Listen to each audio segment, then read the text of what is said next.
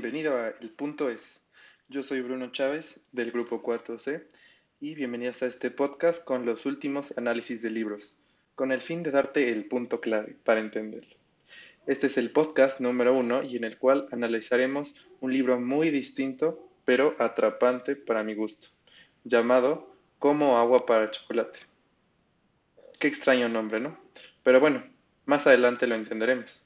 Principalmente este libro se destaca porque es una novela romántica, principalmente escrita por Laura Esquivel, publicada en 1989, también adaptado en formato de película. Y bueno, gente, comencemos con este podcast.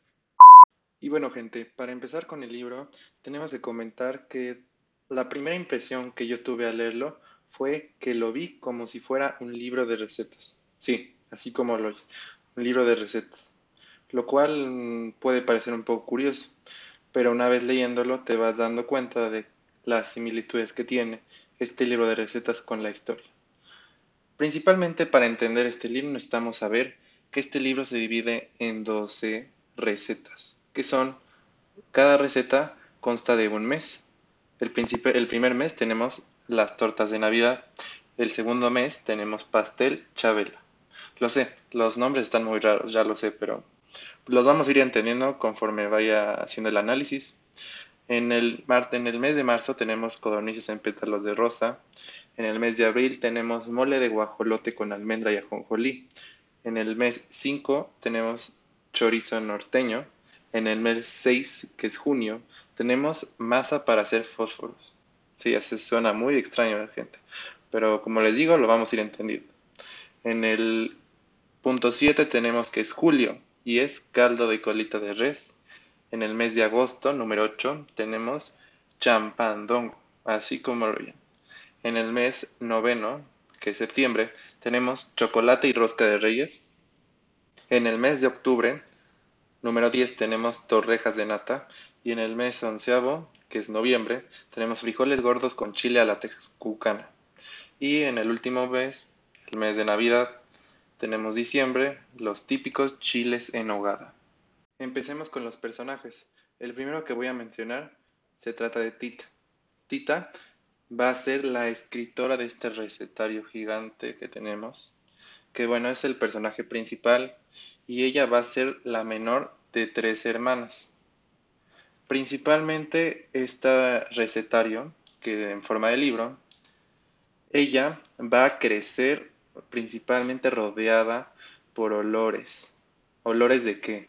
De su niñez, olores de su cocina, de especies, de sopas, de ingredientes, principalmente que se los cocinaba Nacha, la cual va a ser la cocinera de la casa. Bueno, más que nada la cocinera de la familia. Pero bueno, ¿quién es Tita? Bueno, como ya lo dije, es el personaje principal. Y su mamá, Mamá Elena, es la madre de Tita. Una mujer principalmente que se impone ante todo y va a criar a las 3 hijas, ya que el papá se va a morir, o sea, el papá de Tita es el que se va a morir 2 días después del nacimiento de ella. Lo cual para Tita va a ser muy fuerte, sin embargo no le va a pegar tanto. Ya que Tita también, como es la más joven, tendrá que cuidar a su mamá para el resto de su vida y no podrá casarse. Ese es el gran desafío que se plantea en el libro. Y ahí es cuando va a conocer a Pedro.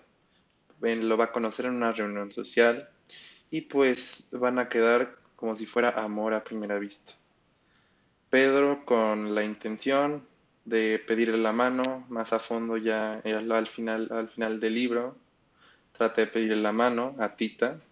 Y bueno, esto va a ser un conflicto principalmente con la mamá, ya que la mamá va a jugar un papel muy importante, ya que como su hija, Tita, es la menor de todas las hijas, lo cual va a resultar un problema con el enamoramiento de Pedro entre Pedro y Tita, y va a causar un problema en el supuesto matrimonio entre Pedro y Tita, todo por Mamá Elena, la cual esto ha sido una tradición familiar desde que ella nació. Entonces no es como que se pudiera hacer mucho al respecto de esto. También Tenemos al papá de Pedro, que es don Pascual, como ya lo dije, su padre. Pero bueno, ¿qué pasa con sus hermanas? La hermana de Tita, una de ellas, se llama Rosaura y la otra se llamará Gertrudis. Rosaura, que será la hermana mayor de Tita, y va a ser en este cuento, que digamos, en esta historia, va a ser el rival de Tita, ya que al decirle Tita a su mamá que le gustaba a Pedro, la mamá, muy indignada, se va a reunir con el padre de Pedro y proponer a su hija Rosaura, la mayor, para que contraigan el matrimonio, sin el consentimiento de Tita y el papá de Pedro sin el consentimiento del hijo. Y en la historia se van a desenvolver como novios y hasta van a llegar a tener dos hijos, Rosaura y Pedro, los cuales podremos hablar más adelante. Esa es una de sus hermanas. Después tenemos a Gertrudis, que es la mediana de la familia, la hermana media de Tita. Y que digamos, ella va a estar casada en la historia con un revolucionario. Así es, la historia no lo dice en voz alta, pero yo deduzco que en la historia están pasando por un proceso de la etapa de revolución. Por lo cual en la historia, en una parte, Gertrudis sale porque llegan los revolucionarios a asaltar la casa. Entonces Gertrudis se tiene que ir y digamos que como que la secuestra un revolucionario, o más bien se va con el revolucionario. Y resulta que van a contraer matrimonio, bueno, más bien novios, y hasta Gertrudis va a encabezar como si fuera la líder de la revolución, conforme se va desenvolviendo el libro. Y bueno, como ya dije, tenemos a la cocinera Nacha, que va a ser la que se va a hacer cargo de Tita desde muy temprana edad, porque pues la mamá pues no estuvo muy al pendiente de Tita, ya que pues la mamá tenía su carácter, como que la odiaba, bueno, no sé si la odiaba, pero tenía su carácter, por lo cual podemos deducir al final del libro que la mamá odiaba demasiado a Tita, bueno, no como la odiaba, pero tenía ese sentimiento que no permitía que la hija se desarrollara bien y eso va a causar muchos traumas durante la historia. Y como les digo, podemos decir que la mamá traía un problema con Tita principalmente porque digamos que al nacer Tita, el papá va a ir a celebrar por el nacimiento de su hija a un bar, pero en el bar se va a enterar que su hija Gertrudis no es su hija, sino que la mamá tenía otro novio antes de él y fue cuando tuvo a Gertrudis. Y aquí es cuando al papá, que es Juan de la Garza, le va a dar un paro cardíaco. Y gracias a esto, pues va a morir y la hija va a crecer sin su papá. Y pues la mamá, por eso se deduce que le tiene un como rencor a la hija. Y también sabemos que mamá Elena también fue desde la más joven de las hermanas de la generación anterior, por lo cual a ella también le tocó cuidar a su mamá y pues no se pudo casar con el novio que ya tenía, que fue con el que tuvo a Gertrudis, y se tuvo que casar con Juan de la Garza. Es por eso que se puede interpretar que por ese tipo de razones no está de todo agradable con su hija Tita, que bueno, pues era como el ejemplo de mamá Elena, como ya lo expliqué. Y bueno, no me quiero meter más a fondo en este tema, pero voy a introducir a los personajes de la historia. Tenemos también a John Brown, que fue un doctor viudo que va a conocer a Tita. Tenemos a Esperanza, que va a ser la hija de Rosaura y Pedro. Chencha, como ya lo dije, va a ser la nueva sirvienta del rancho. Tenemos a Alex Brown, que va a ser el hijo de John Brown. Tenemos a Paquita Lobo, que va a ser la vecina de la familia de los Garza. Tenemos a don Pascual, el padre de Pedro, al padre Ignaciano, que va a salir de fondo en una parroquia ahí del pueblo.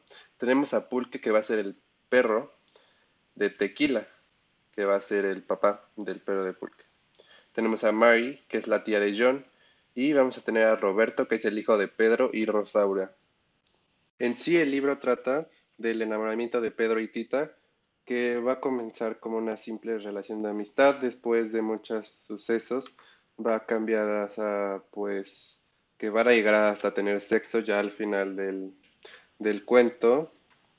Y pues bueno, va a causar esto un final pues muy trágico que me gustaría que lo leyeran para saber ese final. La verdad es que el final puede ser bueno, pero un poco malo para algunos, pero tiene una historia muy entretenida. En sí, el cuento relata las emociones de Tita a través de la cocina. Tita va a entablar sus emociones a través de la cocina porque va a tener sus recetas, las cuales van a tener ciertos efectos durante el cuento. Y bueno, esto es lo que trato de describir. Es un cuento muy bueno, tiene una historia buena. Un poco de análisis vendría bien porque a lo mejor puede ser un poco confuso, pero dentro de lo que cabe es un cuento muy bueno y pues espero que lo puedan leer. Y bueno, hasta aquí el fin del podcast número 1 y espero que lo hayan disfrutado. Nos vemos en otra transmisión. Muchas gracias.